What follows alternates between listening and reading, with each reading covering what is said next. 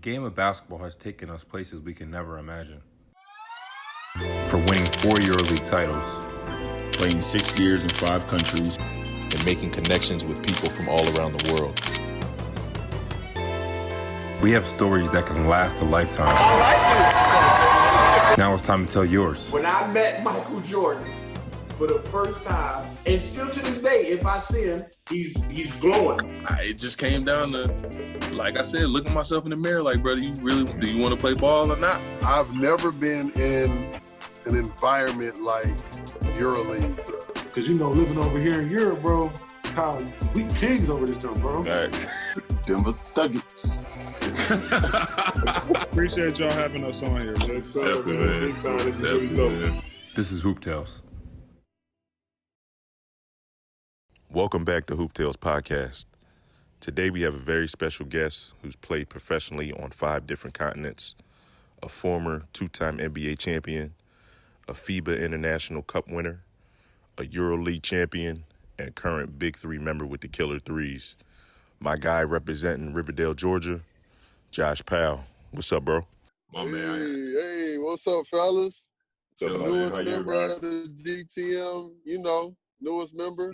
No, We got you, bro. not yet. We got Too you. early. Nah, you got you, bro. We got you, bro. You already been involved, man. You know that. You grandfathered in. There you go. Everybody staying safe out there? Oh, man, we all good, man. We can't complain, just trying to stay out the way, you see. Already. Staying out the way for sure. Already. So how you and the family doing, during these times? Obviously it's tough times right now, so.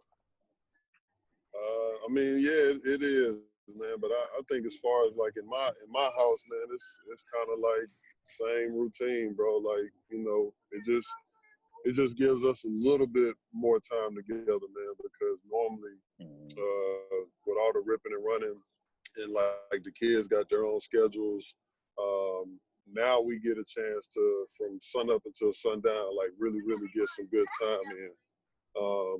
And that's the thing that I've been enjoying the most. Like, Yeah.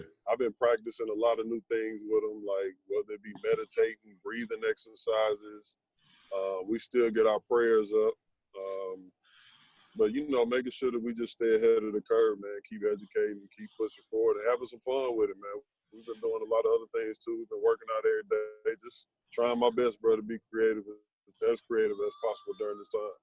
Yeah, I think that's low key kind of like, obviously, people losing their lives and, families is breaking up and everything like that. But I think the blessing in disguise, especially like you said for you and also like for me, is like we're so used to being traveling, so used to being on the road that it's been really dope just kind of just be in one spot and to get a chance to kind of like spend some quality time with my family. Like I was telling Tyler the other day, like I was walking around the neighborhood, I've never seen so many people so active and like families together doing stuff. So like this is kind of like the blessing in disguise and all this.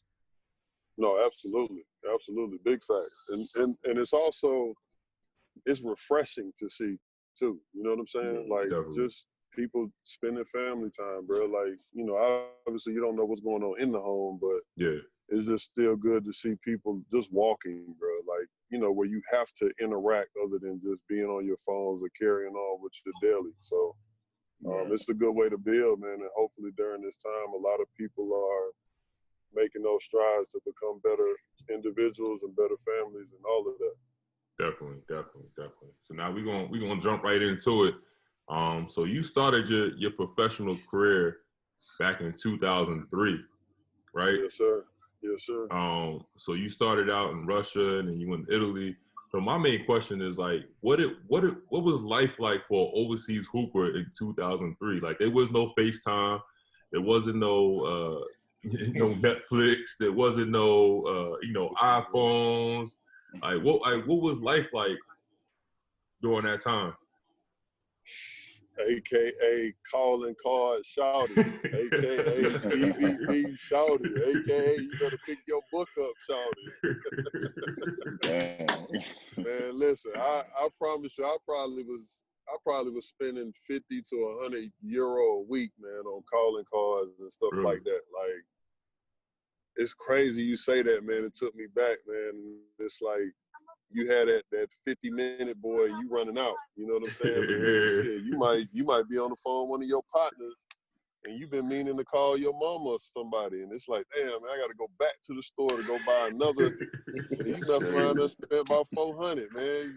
Just to call people, dog. Like, that's so crazy. And then when times really get crazy, you like, look, man, y'all call me. Yeah, exactly. Make sure y'all pick that thing up, man. Hit my line. So, yeah, man, that's funny, man. I think I brought a suitcase full of DVDs. And then I had a few books on deck, and then I had my iPod. But yeah, man, it's just, trying to figure out a way to be creative, man, to keep myself entertained, because I was literally solo dolo. Yeah. At 19. Yeah. That's when I first started that's out, crazy. I was 19, 20, yep. So it was a huge adjustment, man. It was, yeah. That's crazy, bro. That's crazy. I mean, I was 21 when I went over, and I was just like, I felt like I went over to a totally different world. Like, all I had was my PlayStation, and that was back then, like, but that was back then, like, when they had American DVDs and they had European DVDs and American games and European games. So it was like, I went over there, and it was like, you couldn't buy no new games. So it was like, whatever games you had, you came over, that was all the games that you were going to play for the whole entire year. Crazy. You know what else crazy, bro? Because I know you was in Rock. One of my first experiences, man. I'll never forget, bro. I got caught in the I think I was in Moscow, bro, and I got caught in the airport at the time.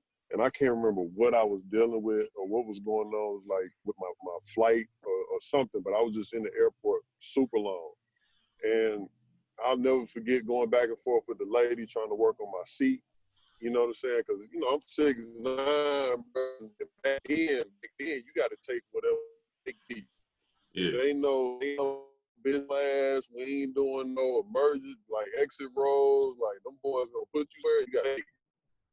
And I was trying to talk to the lady, like, look, I done been on this long flight. Is there anywhere I can get, some room and this, that, and the third? And I'll never forget this, bro. At 19, that lady was like, you should just go back to America. Go home. I was like, damn, we going to start the overseas life like that? God. Oh, man. I just went and sat down, bro. I was like, man, I don't know what to do. I don't know if I'm supposed to be emotional. I don't know if I'm supposed to, like, panic. I don't know what I'm supposed to do, dog. You hear something like that? You don't know if she's speaking facts. Like, she trying to give you, she's trying to give you game. Like, yo, you shouldn't even be here. I don't know what's going on, bro. And then, at the time, bro, I'm traveling. I'm solo, man. And I'm the only brother at the airport. Because, like, I done already flew.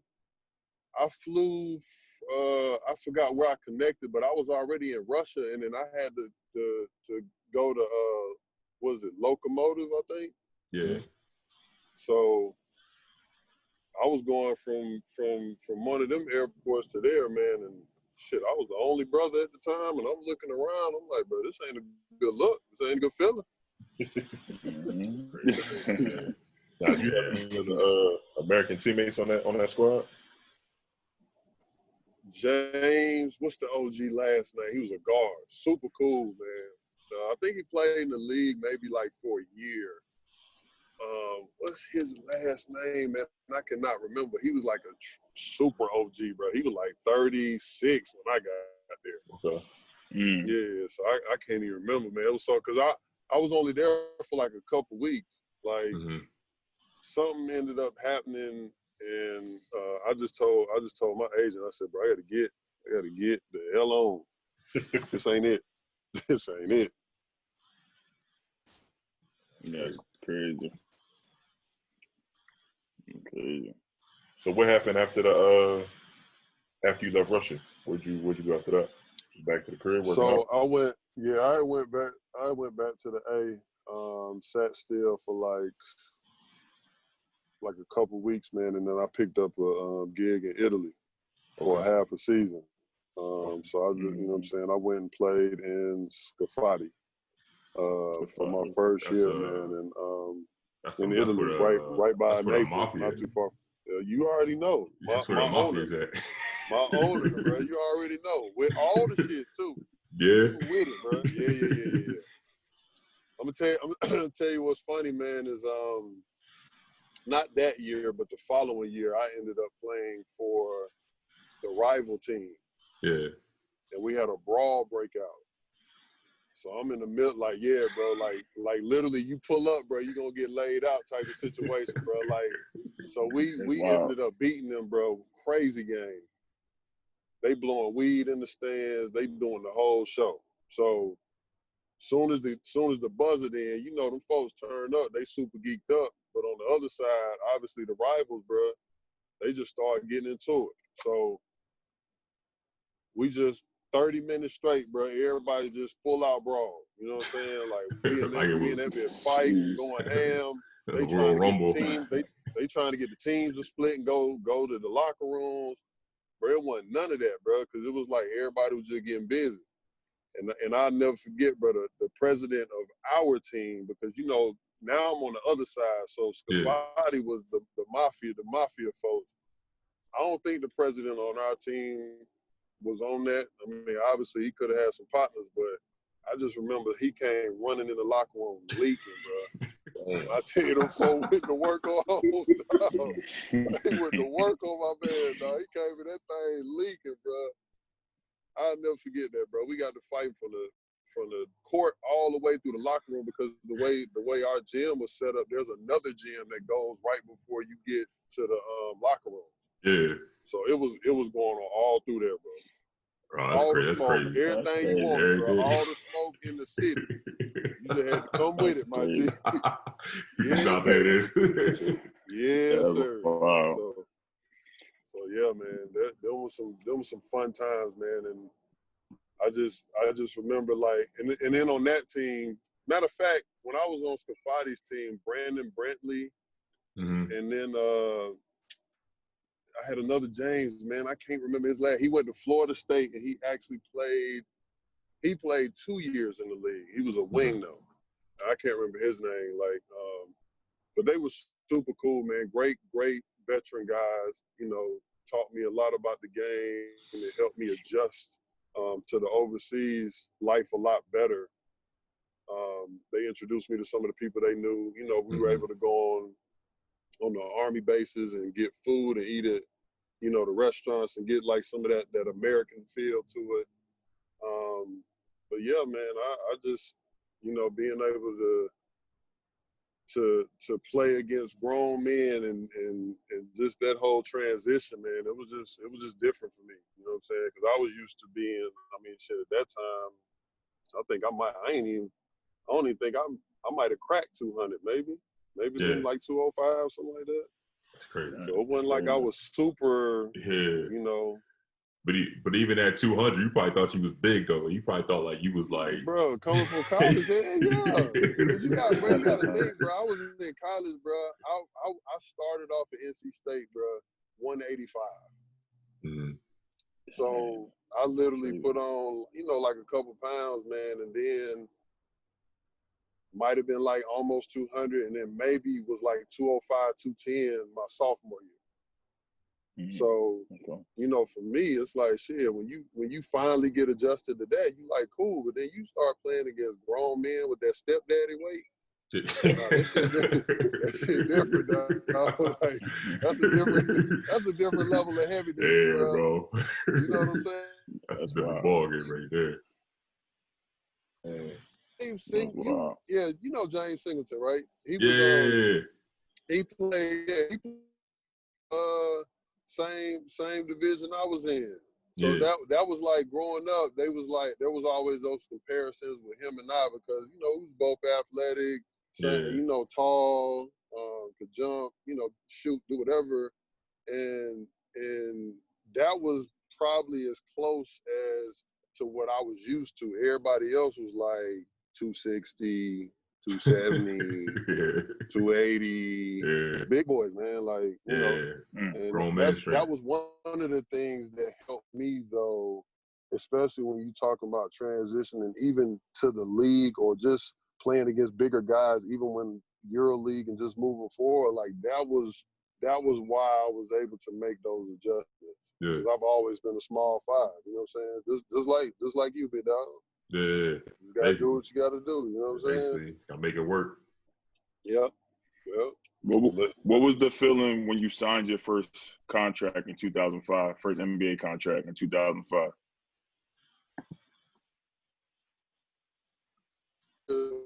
Get the sign right away. What happened was Avery Johnson pulled me up into his room in Vegas. So it's like I had been putting up double doubles, man. Like Strong was like in summer league, you know what I'm saying? 19, 10, 18, and 11, like just stuff like that. And he was just like, I want to see how you play in this next game. You know what I'm saying? We're gonna play against the White. After that game, he called me up to his room, and he was like, "Pal, you know, you've been playing real strong and real well, and want to say congratulations. We want to bring you on and sign you to the Dallas Mavericks." So it was crazy, man, because me and Jamie's my agent. So me and him, you know, he brought us both up there, man. And it's like, I kept it cool when I was in his room. I was super geeked, and I was like, "Thank you, bro." As soon as I walked out of his room and he closed that door, man, I just fell on the floor. I was like super geek, super emotional, bro. I just fell out right there. You know what I'm saying? Because I was just like, man, this is a blessing. Like I've always dreamed. You know what I'm saying? Like my dream was to do what I love. I didn't have that on my radar to be like, I'm gonna make it to the league. Right. Who's the first person you called? You know, after you got the deal, you got the news. Oh man, you know you can call Mom, dude. Yeah. You know Definitely. you gotta call your parents. Shit, by the time you call one, they done hit 10 people for you. You ain't even got to your second phone call. You know what I'm saying? I don't even know if text messaging was popping back then, but I don't know how folks found out the way that they found out, but it was like, I called moms and pops first, man, and it just was like, it just went from there. But then people started blowing my line up, you know what I'm saying? And it's one of the most amazing feelings, bro. Like to feel like you've been accepted by the brotherhood, you know what I'm saying? Yeah. So, you know, it's definitely a blessing, man, for real. Talk about playing with Dirk, man. I know that had to be an experience. Just seeing him in his prime when he was coming up, one of the first overseas players to really make his mark in the league. Hey, listen, man, real talk, bro. Especially up until that point, I was young. Dirk is the coldest white boy I ever seen in my life. I believe it. It's facts. You know what I'm saying? Because coming up, you know, and it's funny, I was just watching Q Richardson podcast, and they was talking about, because, you know, like, just with us, man, it's like, man, I ain't finna let nobody like that give me no work. Right. Yeah. Right. Now when you see how that brother was moving, what's up? I'm talking about a 7-footer, man. And then, you know, obviously when he got older, he was, you know, body started slowing down and stuff like that. But he was mobile. His jump shot is one of the best jumpers I've ever seen, man. His footwork, he got moves. Very smart. You know what I'm saying? For somebody to not be overly fast or overly athletic. Yeah. But he was just able to get it done, man. And the thing I loved about him the most, which is in line with a lot of the greats that I've seen, is his work ethic. Mm-hmm. You know what I'm saying? Like I was blessed to be able to work out with him, you know, and come in the gym. And his thing was he always came back at like 11 or 12 at night. That was like his thing. You know what I'm saying? So just being able to see him, the moves that he worked on, how he saw the game, and to be able to learn from him in that way, man, it was just really, really amazing. And it helped me further my game a lot more, you know what I'm saying? Because I was able to patent certain things that he did and take certain things that certain moves or certain, you know, game situations from him that still stick with me from this day. You know what I mean? So just to see somebody that played the game the way that he did, salute to him too for being on the same team his whole career. Yeah, and just what he did, yeah, super dope. And just what he did not only for the NBA but also for Europe. You know what I'm saying? And being over that way. You know what I mean? Because now you talking about guys like himself, Ginobili's, the Parkers, the list goes on of how many players, even to Luka now, that people are starting to be like, the boys got game. You know what I'm saying? Yeah, he changed. He literally helped. He helped change like the perception of like how people view European players. People used to view he's European arguably right players. Now, I would say arguably right now he's the best non-American player to come out. Oh, definitely. You know what I'm saying? And obviously it'll be great to see what Luka does, and there's a lot of guys that's from over there that got game. You know what I'm saying? Pau Gasol, like the list goes on of guys that are sick with it. You know what I'm saying? And it's just good for the game of basketball to see that, there are people all over this world, man, that got game. You know what I'm saying? And know how to play this game the right way. So, I salute Dirk for that too. You brought the transition on, but while talking about Powell, like what made that Lakers team, that back-to-back championship team, so special? Like, what was it that like kind of gave it? I watched the podcast that with Ron, and it seemed like anytime you guys are around each other, it seemed like especially now with the the situation, the untimely passing of Kobe, but it seemed like you guys just had something special watching the games. I've been watching the games, on NBA TV. What was it? Like, what was it? What was that like kind of made you guys, have that special brotherhood with each other? I compare it to even when we were teammates, bro. Like, it don't matter what level. If you're talking about winning the championship, man, it's always like the same secret sauce. Yeah. And you gotta have chemistry. I don't think a lot of guys understand the importance of roles. So on that Lakers team, and it's funny, man, I be seeing that weak ass meme that be going out talking about, Kobe took this team to the finals and they won back to back. Yeah. But then it's like wasn't nobody trying to see us though. Like there wasn't nothing. You can't first of all, you can't accidentally go back to back. And I think the year before that, I think they probably won 50 to 60 games too though. Yeah. So you can't go 2 to 3 years straight winning that many games and it be a fluke, first of all. That's right. Secondly, not only with that, but just based on the fact that they still were able to go to the championship 3 years straight. Mm-hmm.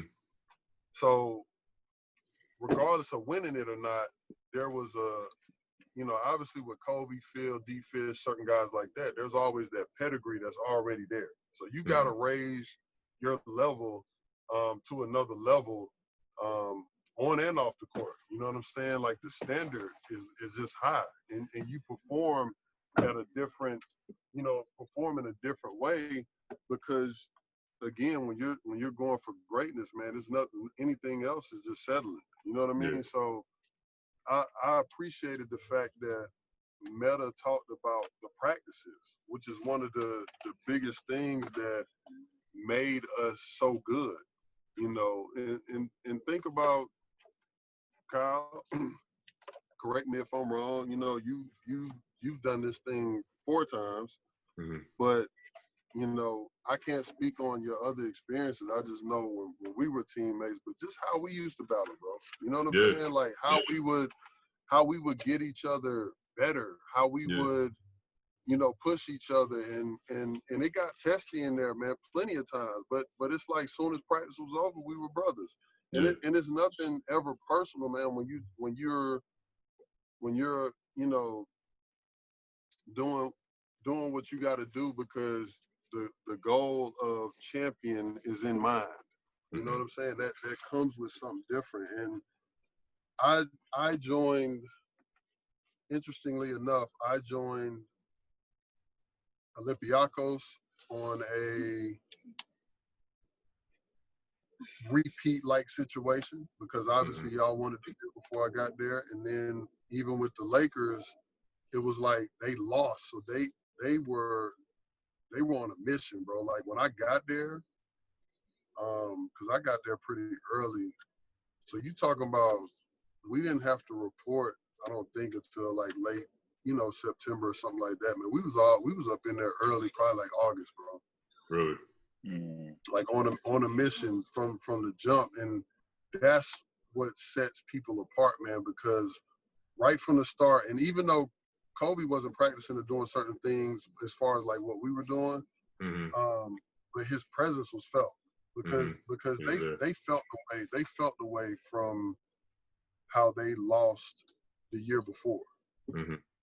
You can tell that was that chip on the shoulder, like we're not bullshitting, we're coming in here to get a win and to finish this thing out how we're supposed to this year.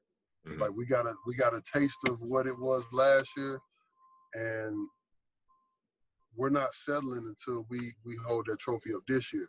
Now, where I felt them was 2005 or 2006. I was with Dallas and we lost the championship. Yeah, Miami, right?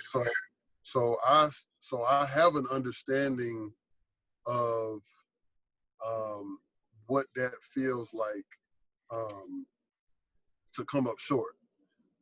Now the difference between when the Lakers lost it before, Boston probably had a better team. You know what I'm saying? But there was no damn reason we should have lost to Miami, dog. Not the first time when we were, bro. We was up 2-0. We blew them out the first two games. We was up by 15 with 3 minutes to go in game 3. Yeah. So it just sucks, man. But sorry to get off topic, but to go back to again what Metta said, man, the things that make those teams special is just knowing that. You know what I'm saying? Like the chemistry, the roles, and then another thing that helps with chemistry is when you're bonding with guys, not only on the court, but you got to have relationships off the court. Off the court, yeah. It's important, man. Whether that be dinners, movies, whether you do some tasks together, I don't know, but you got to be able to bond, man, and you got to, be able to build something together, man. That's deeper than just the game of basketball. You know what I'm saying? No, I get that. I mean, that's why we on this call today. You feel me? I got my inductee. I'm a part of the. You know what I'm saying? But it's crazy because that's you talking about 7 years ago, bro. You know what I'm saying? Like 7, 8 years ago, I met y'all when I was 29. Yeah. So, and the fact that we're still able to call each other brothers to this day, man, it just goes to show how great this game is, man, for people, for communities, for the world. You know what I'm saying? Cool. That's facts. No, for sure. We can't go past the Lakers without talking about the late, great Kobe Bryant, RIP to him and his daughter GB and the rest of the families involved. But just talk about, you talked about the brotherhood off the court. Talk about some of your favorite memories of Kobe off the court, outside of basketball. Oh, man. I'm trying to see where do I even start, bro? That's a great question.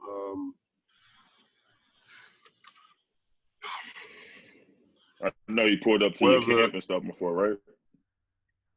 So and I just talked about this the other day, and I've said it before, man, but I know for me, one of the most important moments for me, man, is when I was doing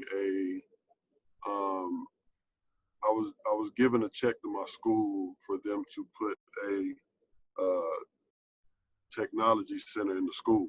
At that time, Clayton County lost its accreditations, and you know, from an educational standpoint, man, we weren't in a good place. So back then, like, computers and technology was like on the up and up, and just giving them the resources and, you know, putting some things in place so they can help better and further themselves. I wrote a personal check for 20 grand in order to put computers and to do a whole room there.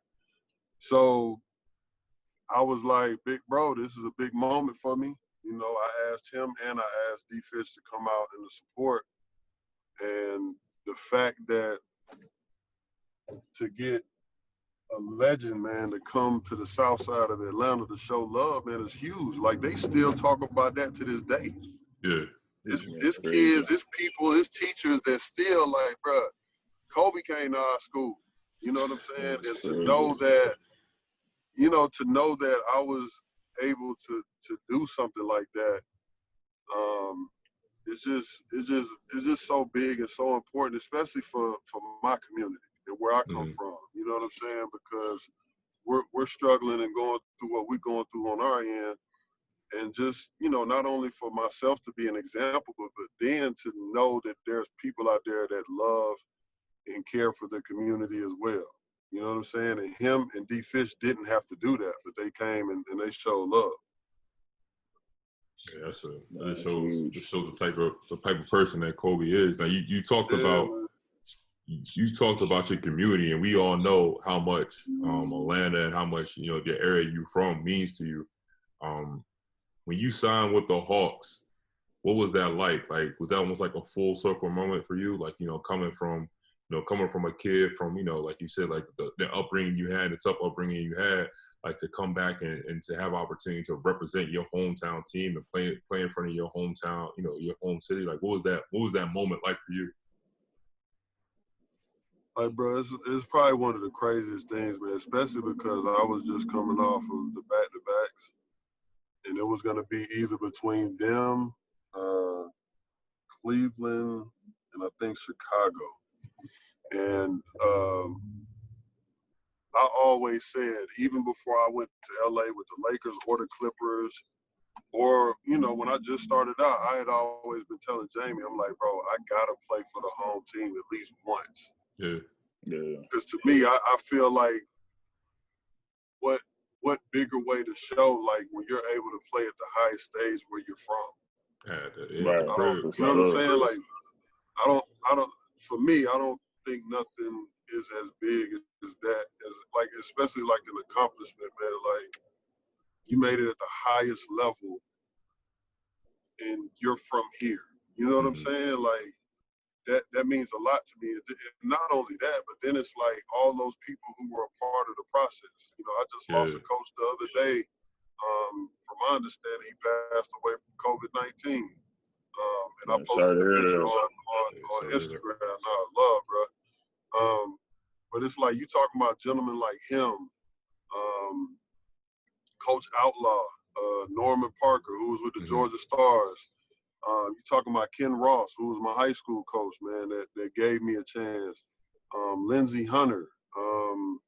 Man, just so many people that were a part of my journey, man, that pushed me. Even if they told me I was shitty, you know, however they felt, but they were still a part of the process, man. And that's, you know, that's where I get that hunger and that edge from, because you got people that when they don't believe in you, that pushes you, and even the one pushes you as well. So to get somebody like Kobe to come pull up and be a part of the culture, and to come from the culture of that South Side mentality, and to be able to play for the Atlanta Hawks, man, was like a huge thing for me.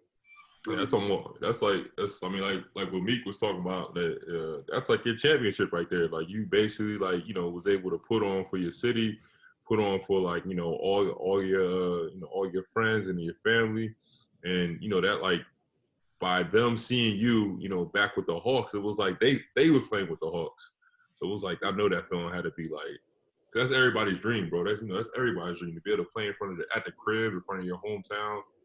Like, I know ticket requests were crazy too. I know everybody was trying to get tickets, huh?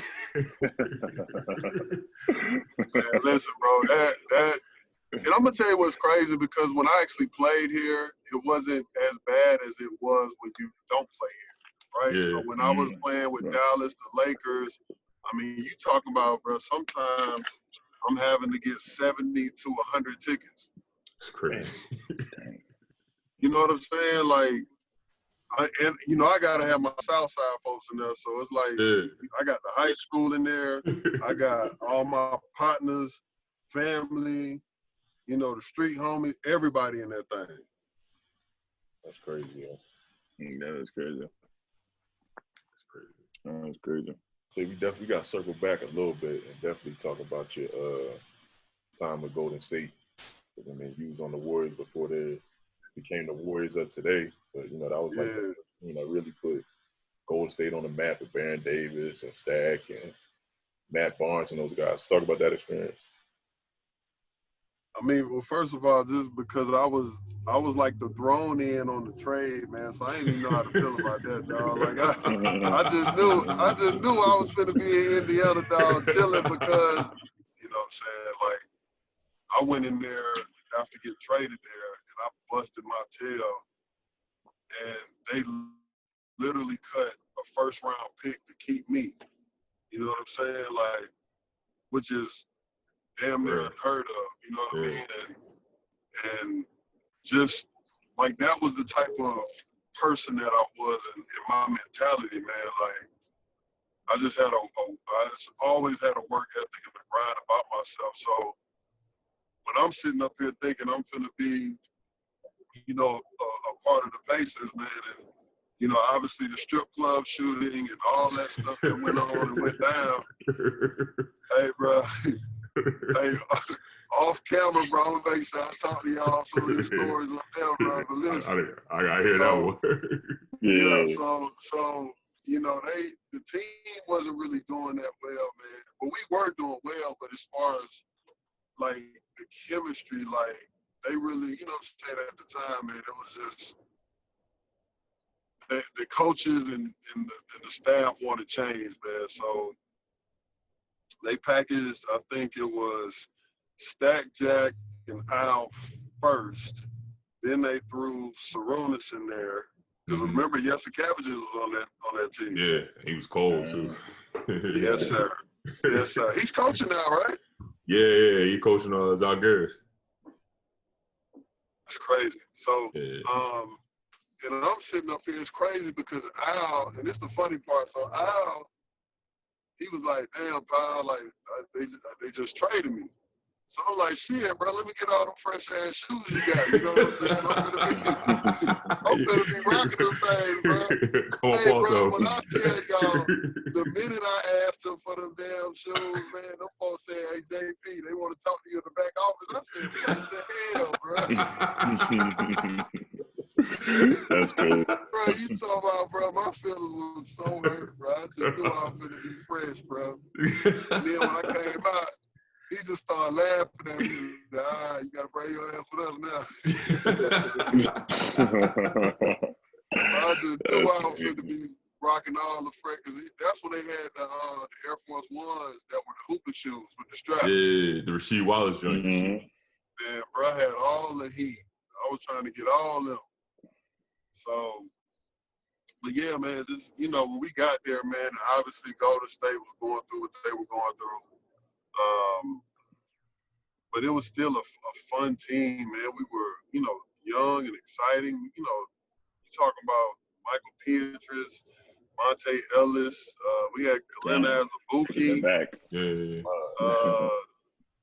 Baron, Matt, Stack. What's Andres Biedrins? Yeah. Goose? Yeah. Yeah. So bro, we had a squad, man, and the fact that we just put our heads together, man, and came up with a crazy run to get in that 8th spot, man. It was just crazy. You know what I'm saying? And they started the whole We Believe thing. And it's funny because I think when we got there, we played Dallas 3 times after we got there, I believe. I want to say. And I know we beat them. Like, we beat them at their spot. It might have been twice. So we beat them at their spot when they came. So they came and played us the last game of the year. And they had already had the first place on Smash because they won 67 games that year. So Mm-hmm. they were cooking. They were cooking. But they decided to sit players and do all that for resting. Man, we drugged them folks. So that already set the tone going in. Yeah, I was confident. Beyond confident, bro. And then Coach Nelly was playing small ball and reinventing and doing what he do, and that was it, bro. I'm talking about game after game, bro. It was just exciting. That's crazy. Barron, Stack, Matt, all them boys, man. Everybody was playing out of their minds, bro. Like, and it was just the confidence. You could see it. It was just crazy. Right. Crazy. So that's crazy. We go. You played in so many different countries, but you went to you head over to China. You took your talents across that other side of the water. So, what was your experience like in the CBA? I had 3 different experiences. My first experience, the team I was playing with, was it Liaoning? Mm-hmm. I think they're a government-owned team. Yeah. So their structure, like just certain things were just a lot different. And they always had like the people, the higher ups that was like, in control and in charge of the team. So I had come from, and I think that was like the most difficult part because you come from, I had been in the league for 7 years or so to now CBA where they want you to do this, do that, which I didn't have a problem with it, but it's still like I've never been a selfish player. So it was crazy because you could have 20 and 10, man, and it seemed like it wasn't good enough. Yeah, it's not enough. You know what I'm saying? like having to get used to that, it was like crazy because, man, you got 20 and 10 and wasn't good enough. You might have, I remember one game, I probably shot 20 shots, bro, had 20, maybe like 28 and 15 or whatever it was, and we got the win, still wasn't good enough. And That's because wild. over there, man, they're comparing you to how everybody else in the league is doing or how they're doing it. Yeah. Right. So I could be efficient. I let's just say, for example, my game was like Dirk's, and I'm over there averaging 30, but that 30 may not be as sexy. If I was playing like a Zion, you know what I'm saying, and I was dunking all the time, and even if I was playing like Zion and I only had 15 points, they'll take that 15. It seems like over the 30 because it's more sexier. It looks different. More now, flashy. you know what I'm saying? Because it's about entertainment. So it was like making those adjustments, and then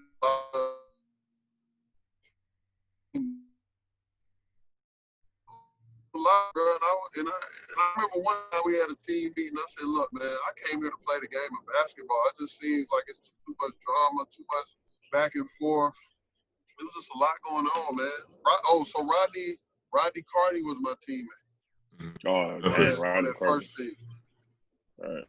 So, and that's my dude, man. But let me tell you this funny story, man. I'll never forget this shit. So, at first, when I got there, I was like I was the only American for a long time. And then finally they picked him up. So then, of course, that changed the whole structure, bro. Like I went from 30 to 35 a game to, playing the whole game to now when they picked up the other American, you got to split quarters and then you finish off the last 2 quarters together. Yeah. So he was frustrated, bro. He was adjusting, man, and it had been weeks of like it brewing. Like he was getting frustrated in practice. He was, playing the games and doing well, but it just seemed like there was some tension. So I'll never forget, bro. One day he decides to get into one of the Chinese players, right? Mm-hmm. And them folks come together now. They ain't bullshit. So, bro, when I tell you it didn't matter that we was all on the same team, bro, he pushed one of them and then squared up like he was finna like get to it. When them folks surrounded him, I felt like we was in a Bruce Lee flick, bro. So I had to bust in between. I said, oh. I was like, now we can do this now, but damn, bro. And I told him, I said, bro, you about to get these folks, you about to get the whole country jumping on us. You messing around, dog. You gotta calm your ass down, bro. like, bro, I don't think y'all understand, dog. When I tell you them folks surrounded us, bro, and they was ready, like how them folks did Georgetown when they came over there. Yeah, they don't play. They ain't playing, bro. I'm talking about in numbers. Yeah, they don't play. No, sir. No, sir. I'm gonna tell y'all a quick funny story because I don't think I've ever told this one on any interview. So I was played against Shavlik. Yeah. And I hope y'all get in touch with him and ask him about this. So Shavlik, me and him are real cool. You know what I'm saying? That's like family. And we just finished playing against each other. I think we got the win, whatever. But you know how guys after games they catch up and have dinner or whatever, right? Mm-hmm. So me and him go out to eat, enjoy the meal. We coming back, and we catch a taxi going back. So I'm sitting in the front, and I paid going. So he's like, "Bro, I'll take care of it going back." All right, cool. So we're pulling up to the hotel. The driver's like, I need 20 or something like that, 20 yen or whatever it is, the money over there. So Shavlik doesn't, have change. He pulls out a 50 and he gives the dude the money. The dude just takes the whole 50. So mind you, he can't speak a lick of English. So I said, hold on, big dog. I snatched the money out of his hand. I put the 20 on the thing. And right when we pulling up, he going in. So I'm sure he probably done called me everything under the sun. So, bro, we pull up to the hotel. I said, Shav, let's go, man. Like, the hell what he talking about, bro. Let's go. So Shav was looking concerned. Dude come yelling in the lobby. Now it's 3 drunk Chinese dudes in there, and they all with their girls. So he come in there screaming, bro. And I'm thinking he told them like I didn't pay or something. Yeah. So these dudes go from minding their business, dog, to now they being aggressive and they talking to me crazy. Word? So I'm going to the elevator, bro. I'm like, man, I ain't finna pay these dudes no mind. Why they done circled me on the elevator, bro? Same shit, dog. So now they surrounded me, dog. When I turn around, though, where's Shavlik? He gone. Left you hanging. Bro, I'm like, oh hell no, bro. That's something. So I'm by myself, dog. They done started jumping on me, bro. So I'm sitting up here tussling with these 3 little ass Chinese dudes, trying to get them off the elevator so I could go up to my room, bro. I'm literally, bro, and this shit, bro, I tell y'all no lies, bro. I feel like I'm in the middle of a movie. I got these little dudes, they trying to kick, throw punches, they doing all kind of stuff, bro. And I'm sitting up here. I got one dude choked up, the other dude around my leg. Bro, I can't make this shit up, fellas. Wow, bro. And it was the wildest shit. So look, I'm tussling, bro. This shit lasted for like 8 to 10 minutes, but it felt like 2 hours. So I'm tussling, bro. I finally get them off the elevator. So I'm like, soon as I get to my room, I'm calling Jamie. I gotta get the hell on. I don't even want to be here. It's over. Like, Right. they done messed my whole experience up, bro. Mind you, a week before that, Rodney had his moment. Yeah. So now you talk about a whole bunch of moments. Then I couldn't get a hold of Jamie. I called Shavlik ASAP. I said, bro, what the fuck, dog? Like, where was you at, dog? He was like, hey, man, I just figured you had it, man. You glad your brother you got it? I said, what? Hey, man. I got so many of them stories, bro. Oh, bro. Man. That's too funny. That's too funny. That's too funny. Now we gonna get to the Olympiacos portion. So you 2012, like we already mentioned, you came in midway through the season. What did you know about Olympiacos before you came in? Was it just like, it was a situation? You was gonna play EuroLeague? What was it? So all I knew was that they were EuroLeague, but then I remember Jamie, he kept saying like, bro, research their fans. Yeah. He was like, research the madness. And I was like, bro, I'm from the South Side. Like, all I know, hey, look, all I know is North Clayton, Riverdale. Like, it can't be no more crazier than that. So I started looking at the videos, man, and like, I'm geeked up because I'm like, oh, they turned up over there. That's my type of vibe. But it don't even compare to once you get over there. Facts. Crazy. Like, once you're a part of it.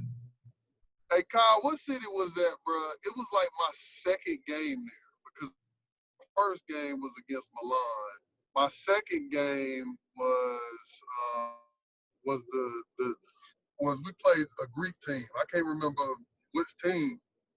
It was Pedicetti. You all played against. Hmm. It was a team on the island. I just remember we were at the airport or something, bro, and the fans were lighting the little bombs and flares and doing all that at the airport. Oh, I think it was like Aris or Palp. We went to like Saloniki and we pulled up, and as soon as we pulled up, they was out there waiting for us. Ready. Oh my God! I said, bro, this how we doing it here. I was geeked up, bro. Like that jump was like exciting, man. To see like people that love the game like that. Like I was just talking. Yeah, man. Because like I'm gonna be real, bro. Hate it or not, this is real shit. There's no atmosphere like EuroLeague. Yeah. Yeah. And I'm talking about, bro, I done been in finals. I done been in big game sevens. I done been in whatever you want to call it, bro. I've never played in anything other than when you play at the hood for the pro-am. That's another story. But I've never been in an environment like EuroLeague, bro. Or just the whole Greek, like the Panathinaikos, the Olympiacos. Oh, you know what story I got to tell on this one now? Yeah, that's what I'm saying. We got to tell the story. You know which one we got to go to, the cup. We got to go to the cup. Bruh. So we got the cup game. So, you know what I mean? We warming up, you know what I mean? I'm always the last one warming up. So I'm out there by myself, solo. And I just got to the game. Yeah, they shooting flares back and forth. They shoot one flare, phew, another flare going to the other side, phew, another flare going to the other side, phew. I'm getting my little routine. So I'm in my zone. All of a sudden I'm on a free throw line. All of a sudden I feel something go, boom. Everybody go crazy. The whole entire crowd go crazy, bro. Bro, I dropped down.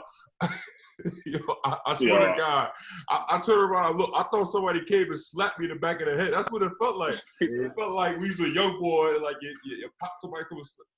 Bro, I was on the ground. I look up, there's a fire. My pants is on fire. I get up. I'm just trying to brush my pants off. Two guys come. They carry me to the locker room. Meanwhile, all y'all in the locker room, everybody's looking at me. They're like, what happened? I was like, I just got shot in the head with a flare. You know what I mean? My pants is burning. I mean, I'm a little dizzy. Yo, Everybody act like nothing happened. I was so tight. Man, Bro, I came to that locker room so tight. Bro, I'm sitting in the locker room. I'm holding my head like this, lumped up. The coach gets to the joint, and he started drawing up plays for the game. And I'm like, yo, nobody gonna sit there and check on me if I'm okay. Nah, I was turned up for you though, bro. I said I know damn well we not to play in this game. My boy, that got shot in the head with a I was going I crazy, dog. Crazy. I was going crazy. I was pushing cops not and all about to do that. Bro, we literally played the game like we did warm-ups. You remember we was in warm-ups, so we went out, and I'm still holding my head. We went out, we running. And then we remember we did warm-ups, and while we doing warm-ups, all of a sudden they started fighting on the sideline. And I remember the strength coach yelling at us like, keep going. They literally fighting like 3 feet away from us, like brawling. And they like, no, keep warming up. I'm like, this is different. Where was y'all at? Who y'all playing? Panathinaikos for the cup. It was the cup game. Oh man. But the crazy part, Mike, was like so that happened with Kyle, and then they like tried to get some order because they was turned up. Right. So they bring us out, bro. We probably played 2 minutes, maybe 4 minutes, whatever it was. We didn't get far before that huge fight broke out. And then the police, in a wave, bro, the police start beating the shit out of fans. Anybody in the stands was going to get it. So they done rushed everybody. They rushed everybody out. I'm looking, right? Because everybody done left. They done got Spanulis inside. They done got, like, I done told Kyle because I see the fam. I said, yo, he heard that. So it's just me and Kyle getting all of our folks out the stand. AC people, me. Everybody, bro. And I'm like, how the hell y'all just gonna act like y'all don't see what's going on? You gonna forget the families right there? Yeah. And I'm talking We about jumping out the stands. Bruh, they punished everybody in the stands. Like, they didn't care who it was. Them folks was just up there like this, ducking and dodging. They was just beating them. Bro, that shit was so crazy. And then meanwhile, while that's going on, right? So we playing, and then Michael Bramos, a player from Panathinaikos, right? So a guy jumped from I don't even know if you noticed. A guy jumped from the stands from our side, pulled out half a boulder out of his pocket.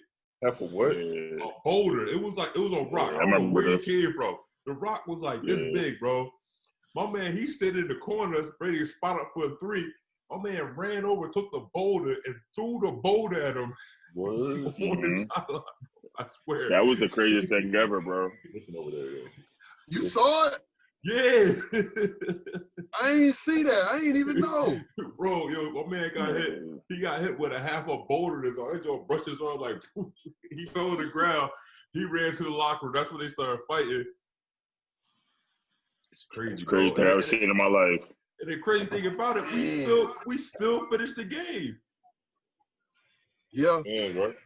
Finished the game with broken seats and everything else, bro, that you could imagine, bro. And they act like it was like yeah, yo, that's just normal. I was like, what?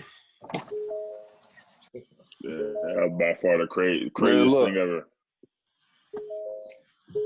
That shit right there was so crazy, bro.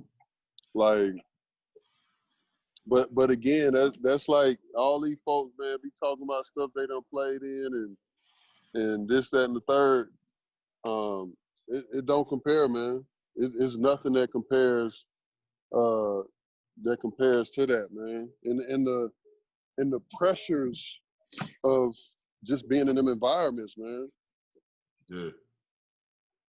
You know what I'm saying? So it'd be crazy because, like, it's funny because, you know, obviously we all be on the phone now because, you know, we got to be in the house and do certain things. But it's like, I feel like all of us, especially, you know, everybody that's on this call for sure, bro, we're so used to, for one, we're used to that structure where people tell us what we're doing or what we're not doing. Yeah, right. And then we're also used to being in the crib because some of these cities that we played in, you can't go nowhere or do nothing. All you could do is eat and go to all you could do is eat and go to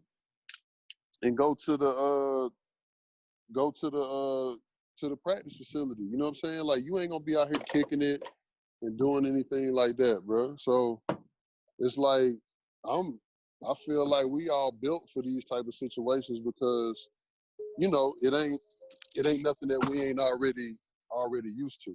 You know what I'm saying? We used to being like, you know, in the crib. Like you said before, most of the time solo. So we used to just being in the crib watching, you know, watching TV or doing whatever, and just not really doing much. So we were lucky in Athens, though. Remember, we used to go bowling and all that. Yeah. We used to be out in that. We used to be out in Athens. Yeah, I used to work y'all. I used to work y'all on bowling, bro. Never. Hey, Athens was, you know what though? Greece was, aside from, and this is the thing that I didn't like. Like, I didn't like how they treated us like we didn't have families, or like, you know what I'm saying? Like, we wasn't, we were professionals, bro. Like, remember Kyle, when that article came out about us going out to eat? Yeah. During playoff time, and they had a whole team meeting, and they was like, hey, we got guys that aren't being professional. We was like, hold on, bro. We just went and got something to eat. And it was after the game. Like, what are y'all talking about? I said, y'all stop being professional. Why don't y'all come up with this check on time? Y'all already 2 months down. Talking about, hey, we got y'all. Just be patient, but we need y'all to win. Be patient. What the hell? What the hell is that, bro? Tomorrow. You know what I'm saying? We'll pay tomorrow. Nah, bro. That's the thing that, like, for real, I think that, and I know this is a sidebar, but I wish that if overseas, no matter the level, no matter what's going on, and again, Kyle, I'm glad y'all started up the association, but if them checks could come on time, bro. Yeah, we talk about that. We talk about it all the time. Yeah, man, and they can make sure that you straight. You know what I'm saying? Like, that's all we ask, bro. We not tripping about nothing, but when your money on time, and then they start giving you a hard time about certain things that are normal for you that you're asking for, or, you know, just, can I have hot water in my place, or can I, you know, I done played in so many different places, man. I'm talking about, bro, I've been to Puerto Rico, and I love Puerto Rico, and I know this is off where we going, but it's still kind of the same. But it's like, it might be sometimes, bro, they might cut off the water on one side of the island and the other side got water. So you might have just finished the game, bro. You can't wash your ass. Like, what is that? You know what I'm saying? Wow. Like, you know that little meme of that little boy or something, like, it's all white? Yeah. You just feel extra stank and extra, like, bro.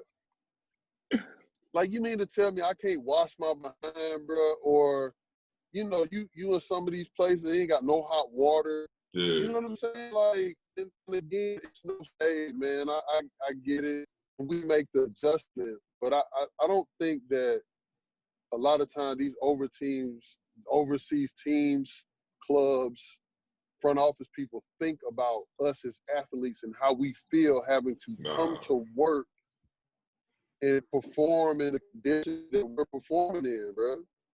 Yeah. Like, I was in Venezuela during the riots, bro. Like, I've been in so much stuff, and it's like, bro, we this shit ain't normal. Like, we might be cool and act like it's cool, but it's not normal. Yeah, exactly. Right. Yeah, you know what I'm saying? And that was the thing that I wish even at Olympiacos was better, because but at the same time, like, how are you a top team and you're not paying guys on time, or you're not doing those types of things that you want us to be professional, but then it's like, the money's supposed to hit on the 15th, and then the 15th come, and then, you know what I'm saying, you're like, oh no, we can't do it this month because, you know, we're trying to get the money. Like, nah, bro, nobody want to hear that. Nah, yeah, we do our job. My bills back at the crib, you know, I still got to take care of stuff. Like what that look like when I can't even, you know, pay my rent or do, like, whatever your situation is. They don't know that. You know what I'm saying? Right. So salute to you, man, for starting that, man. And I just hope that gets better. You know what I'm saying? Because I think that'll make it easier, man, for guys to be able to perform even better than performing at right now. You know what I'm saying? Like, because then it's something that you don't have to worry about. Mm-hmm. I agree, man. I agree. Yeah, that's one of the reasons why that's why we started the whole PA situation to kind of make, you know, light of the you know, the situation for players all over Europe, so we can have some type of, like, you know, standard of living, some level of standard. Because when I talk to the guys over here, I'd be like, we don't have this, we don't have that. They be like, what? Like, the simple things, like little simple things. But I mean, that's right. I mean, that's kind of like the gift and the curse of you know, of all this. But on a positive note, though, I do want to ask you: do you remember that parade, that celebration after we won that title? We came back from London. You remember, you know, that when we got back home from the airport? Like, we landed, I think, maybe at like 12. Was it something like that? Yeah. Because we took the private boy, and which, how crazy is that, right? We still ain't had our money, but we took the private plane. Right. Anyway, I'm gonna let that go over some of the people's heads. But so it's crazy because we land, and I've never seen this type of display, man, where, like, the people from the time we were getting off they were already thousands of people there. Like, and then they followed us all the way to the gym. And it took us, I swear it's like, how long is that ride normally, Kyle? Maybe 30, like 40 minutes or something like that? Yeah, maybe 30 minutes tops. And it took us hours to get back to the crib, to the gym. Yeah, and then they kept going at the gym. Man, I remember we got back from the airport. Everybody was on the highway. It was crazy. Like, people celebrating. Highway flares and flags. That shit was hard, bro. That shit was hard. Because they see Kyler. They was chanting Kyle's name. Like, it was crazy, yo. Oh, man. Yeah. Black Jesus. Try to tell him. Nah, I told you, man. I'm just a guy.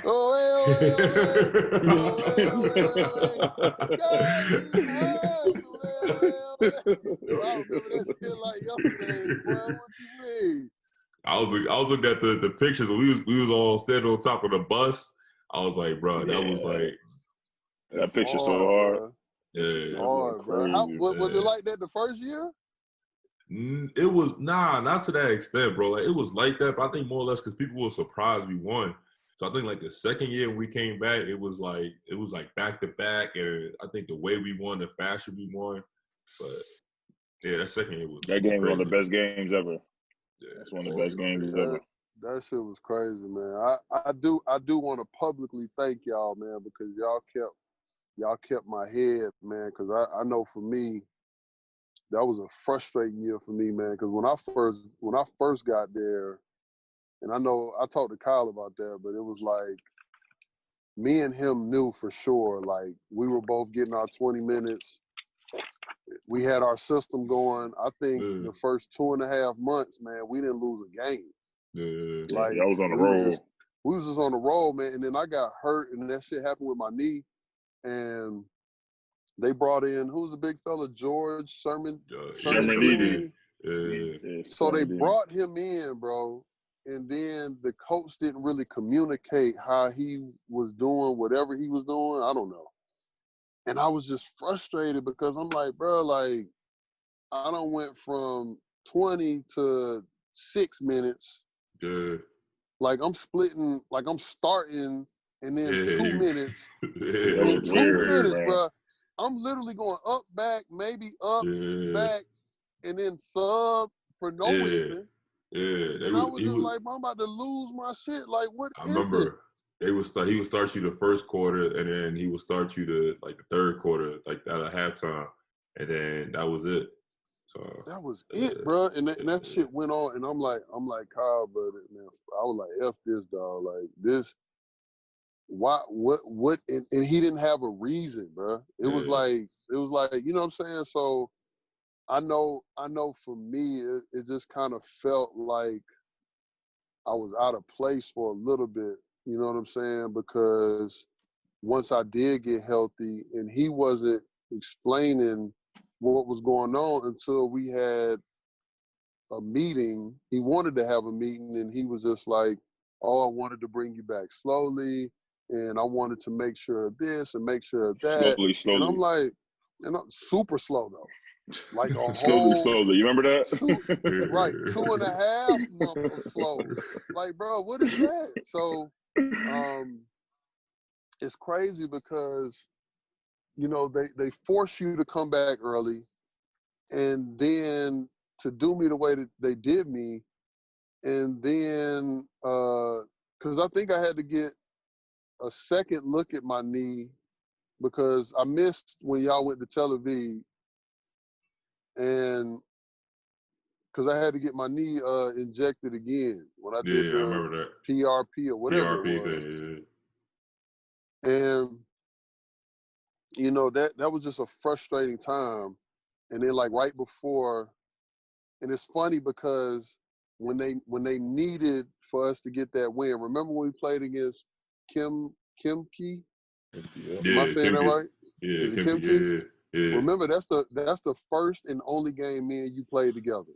Yeah. And we dogged their ass, bro. And I was like, why y'all ain't been doing this? Like, me and bro could have been played at the same time, but they just didn't do it. And it was so crazy because that game, and I got those, I might got a picture or two, but I remember because me and you was out there, bro, and they rushed that floor, bro, and it was so lit after that because that was the game going to the final. Yeah. So, and it was just like, man, all the ups and downs, man, but I appreciate y'all, man, for talking me through it, AC too. But that shit was a hard time, bro. Like, it was hard. It's frustrating as a player, bro, when you know what you can do, man, and you're not in control. You know what I'm saying? Like, it's hard, Right. bro. You talk about the ups and the downs, but how do those situations help you become not just a better player, but a better person off the court and all that? And how did you apply those lessons to your life? Because it's adversity and it's about adjusting. Right. And that's I think as a parent, for sure. I'm not married anymore, but even when I was married, just trying to make those adjustments, being a better husband, having the communication, searching for those answers to be successful in every area of life, not just on the court. And it teaches you how to be patient, right? So, for example, the situation we just talked about, there's also, because whether it's your relationship or whether it's with your kids, you have to have that type of patience because you have to see the end goal. You know what I'm saying? Right. And a lot of times, it gets frustrating when things don't go the way that we plan or how we want. But just understanding that these things are also part of the process. Right. So Greece, China, the league, my journey as being a professional basketball player, my high school, all of these things help prepare me for even how I am today. You know what I'm saying? And just understanding and trusting the process. And then when all else fails, bro, because we're human, we all gonna have moments. It's good to have a village. And for me, y'all were my village at that time. You know what I'm saying? And again, that's how we're able to form bonds and build relationships. So I'm forever grateful, even for those tough times, man, because it just helps you. Because you never know, man, God might be protecting you from something. That's You may facts. not know what Right. that is. You know what I'm saying? So at the time, it might not be the easiest thing to hear, but when you go back and you think about it, you never know, because it might have been like, shit, something could have happened. You know, you could have been, an injury could have happened. You know, this could have happened. Like, you never know. You know what I'm saying? And you know, I'm forever grateful for those moments. Most definitely. Man, we all been fortunate enough to meet your family, and you know, your kids and all that, and you know, you being able to watch you be a great father and all that. Just to talk about the sacrifices you had to make by, you know, a lot of people don't know, being an athlete, doesn't matter if you play in the NBA, overseas, whatever, just the sacrifice being away from your family at times, and how that affected your family and how that affected you. Yeah, I mean, I want to chime in because I remember that period we talked about. It was like that 1.5 year period where you was like, you wasn't home for almost like 2 years, and it was like you was going from like 7 countries or something like in like 16 to 17 months or something like that, and you was like literally like on the grind. Like what, like it's like Tyler said, like what's like how has this journey like impacted your family, like in a good way, in a positive way. Yeah, well, first, before we go to that, Kyle, I just so happened to just, because I looked up and I just remember when you did this to me, bro, in that game, man, when you dunked and then you came down and you elbowed me and had me leaking, bro. You took my rebound. I just want to show y'all this black on black crime right here, man, and this is forever gonna be right here. Those are battle scars, bro. War wounds, man. We with the battle, bro. Bro, we was on the same team, bro. It don't dog. matter. I did all the work. I had them boxed out. Bro, we were in the trenches, man. It don't matter, man. But no, man.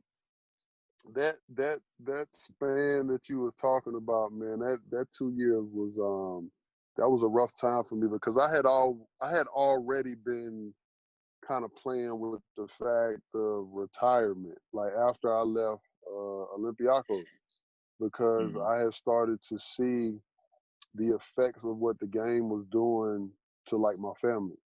And I think that a lot of people don't understand what we go through, because the NBA thing is one thing, man. Your family, you know, they can come live with you and you know, they can go to schools and do all of that. And I'm not saying that they can't do that overseas. But what I am saying is it's a lot different, because for one, if your kids are older, finding a school system and making sure that they have everything that they need while you're able to work, that's a big adjustment, especially being in another country. You know what I'm saying? Like when we was in Greece, my kids were able to go to school, which was cool. You know what I mean? We had a way for them to still get their education, but every place is not like that. So I was already playing around with the whole retirement thing, just because I wanted to be around my family more. I wanted to be around my kids. And I went hard, bro. When I tell you, I went job to job to job. The most I stayed home in 2 years was maybe like 4 days. I think it was something crazy like that. Damn, that's crazy. But when I tell you, I was on a real grind, because I knew I was gonna hang it up.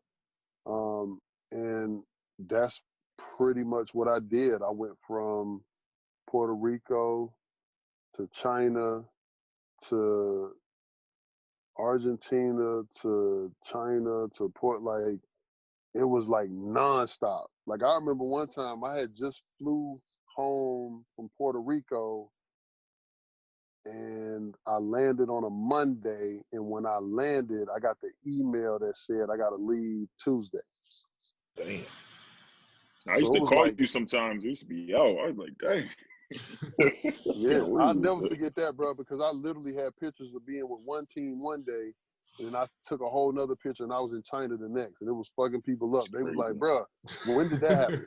You know what I'm saying? So I just want people to know, man, the sacrifices that we make, and it's not easy.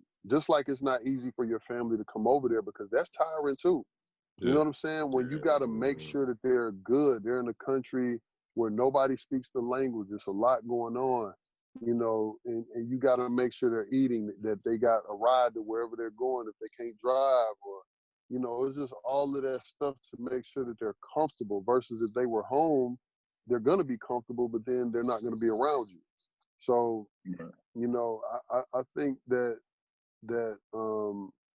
people should definitely understand, man, the sacrifice that goes into it, and it's much different when you're a country away and not a city away or in the same, you know, at least be in the same country with your people, you know, where you can make the adjustment. Yeah. Whole different time zone. And it's heavy, bro. It was heavy, you know what I'm saying? But my outlet is the game of basketball. You know what I mean? And that's the one thing, no matter what, that we all can lean on in sports in dark times or whenever we're going through something. And that's pretty much all I use, man. I had fuel and I was just hungry, and I'm just like, man, I'm just gonna kick ass, man. I'm gonna go as hard as this shit as I possibly can, and then I'm gonna be out. I'm gonna put this in my house one day.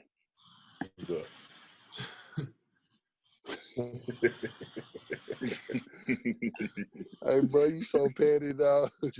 Hey, shoot me. I couldn't even imagine some of the good. Y'all probably got all the good photos, man. Shoot your boy some photos, man. I got you. I got you. I'm trying to, because Kyle coming up with the he got the flu games on, Jordan game crazy back in the day. Hey, damn. Throwing the archives out, you know what I mean? Yeah, man. You know what I mean? So one of the things I want to ask you about, as far as, you know, the advice you would give to kids, because you 37, bro, and you still doing this. You still going hard. You know what I mean? You played. I think you played 1 year ago in Argentina. You still going hard at the big three. So what advice would you give to young players about, you know, trying to establish their roles in this game and trying to establish, you know, some sense of like longevity in their career? I think the biggest thing that you can do is focus on you and not compare yourselves to others. You know, don't block your blessings, because you know how many times, bro, you sit back, especially as kids. We've all done it. When you look at somebody, you like, man, I know damn well I'm better than him. Yeah. Like, why is he playing over me, or why? And, you know, when you start doing that, you start blocking your blessings. And if I could do anything different, I think would be more so to just focus on what I'm doing and not poison my mind with that negativity.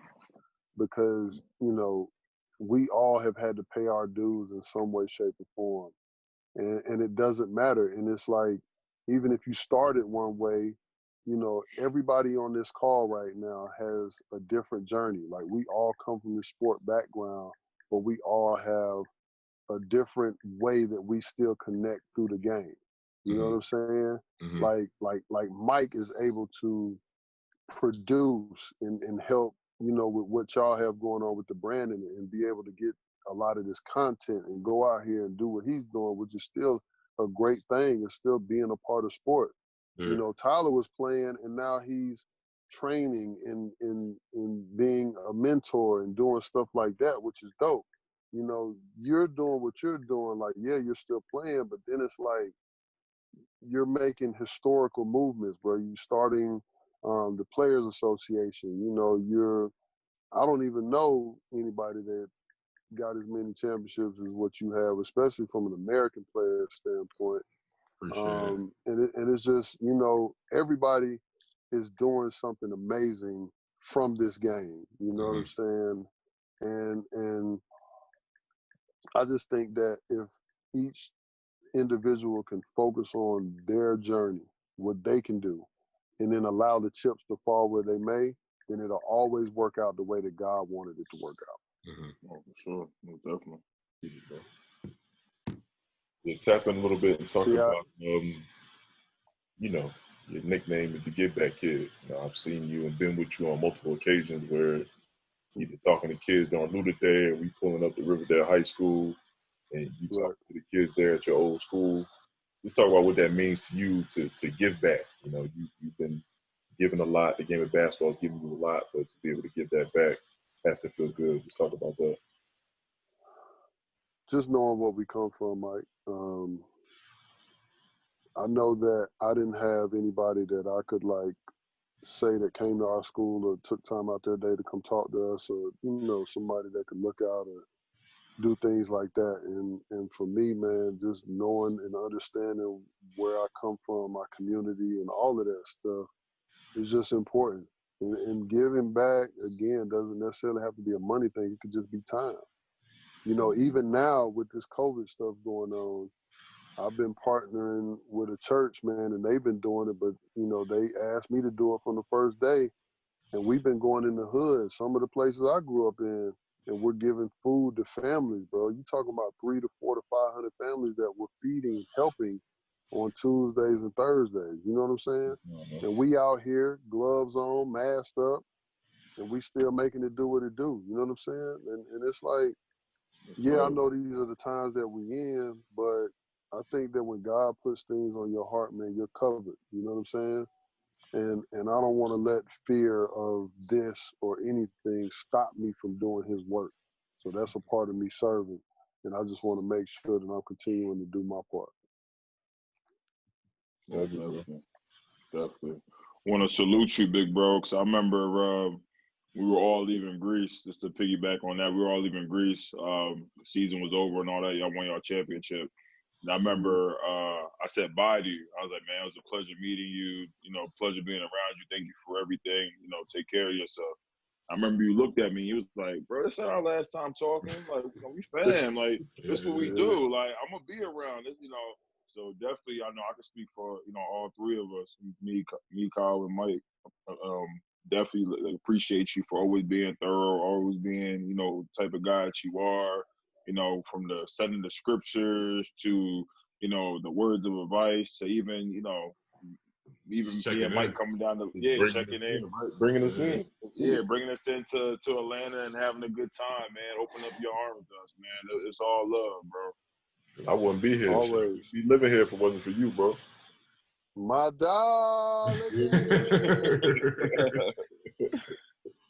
man, I appreciate y'all, man, because, you know, I know, too, that even though a lot of times we build bonds, but sometimes, you know, sometimes it stays on the court. You know, not always is it something that continues to go off the court. And, you know, I appreciate y'all for bringing me around, and I've been able to meet everybody's family, come into your house, and to have those intimate conversations, you know. And I know we've had times where we may have bumped heads or some other things happen, but what family is perfect, you know what I'm saying? So at the end of the day, you know, just to know that we're still here and we can still talk and catch up and still have that love, man. I think that's the most important thing, man.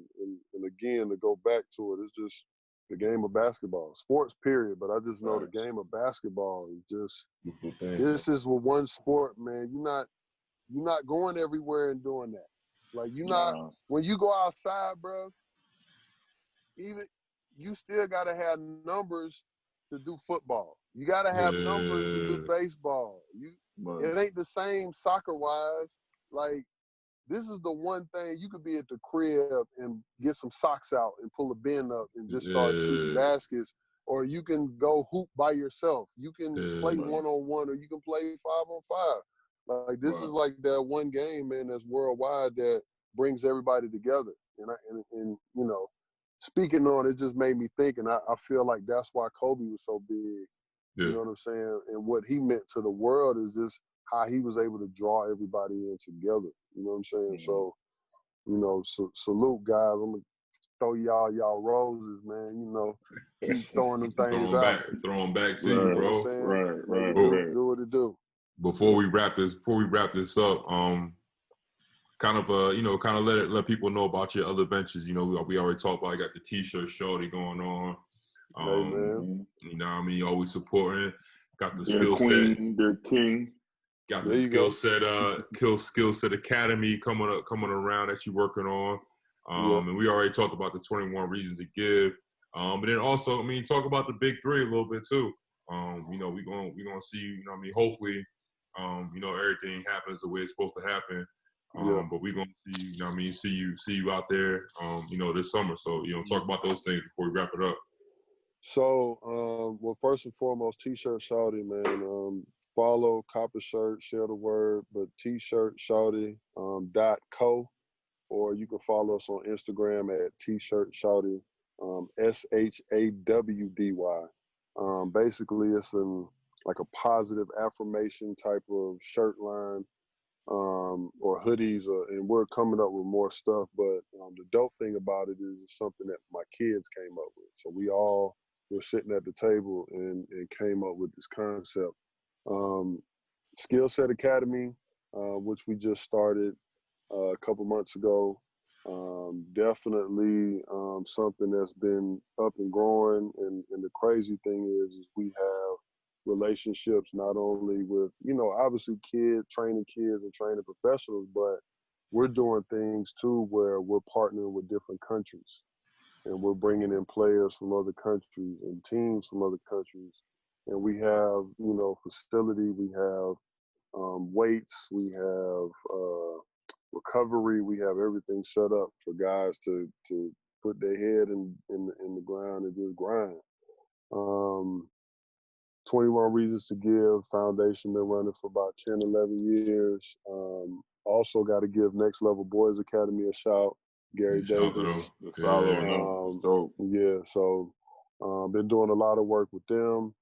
I'm actually with the founder from there. Me and him started this Mentality Men project where we're discussing the evolution of men. So basically going from boy to man to like father, like that transition. Because being a husband may not be for everybody, but I know people out here having kids left and right. So it's just talking about the place that we're supposed to be in and how we're supposed to act, and just being good role models and good people out here in our communities.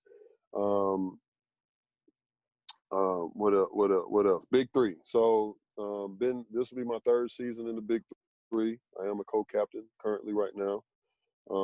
And obviously when we can get everything back rolling, we can get season 4 jumping, in which we're supposed to, I think they're playing with it, but we're supposed to do a majority of the season in LA. I think that's what they're trying to do, like a quarantine type of situation. Yeah, I've seen that, like a quarantine reality show type thing too, and all that. Yeah. So it's just, once they can figure out the logistics and what's going on, I think it'll be all good. And it'll be, really cool to just get back and get to the grind. For those who don't know much about it, follow the Big Three on Instagram. Check us out. 3-on-3 competition, man. It's a fun, exciting league, very competitive. Kyle, when you get done, they done opened it up for everybody. So, so I'm working on my floater, bro.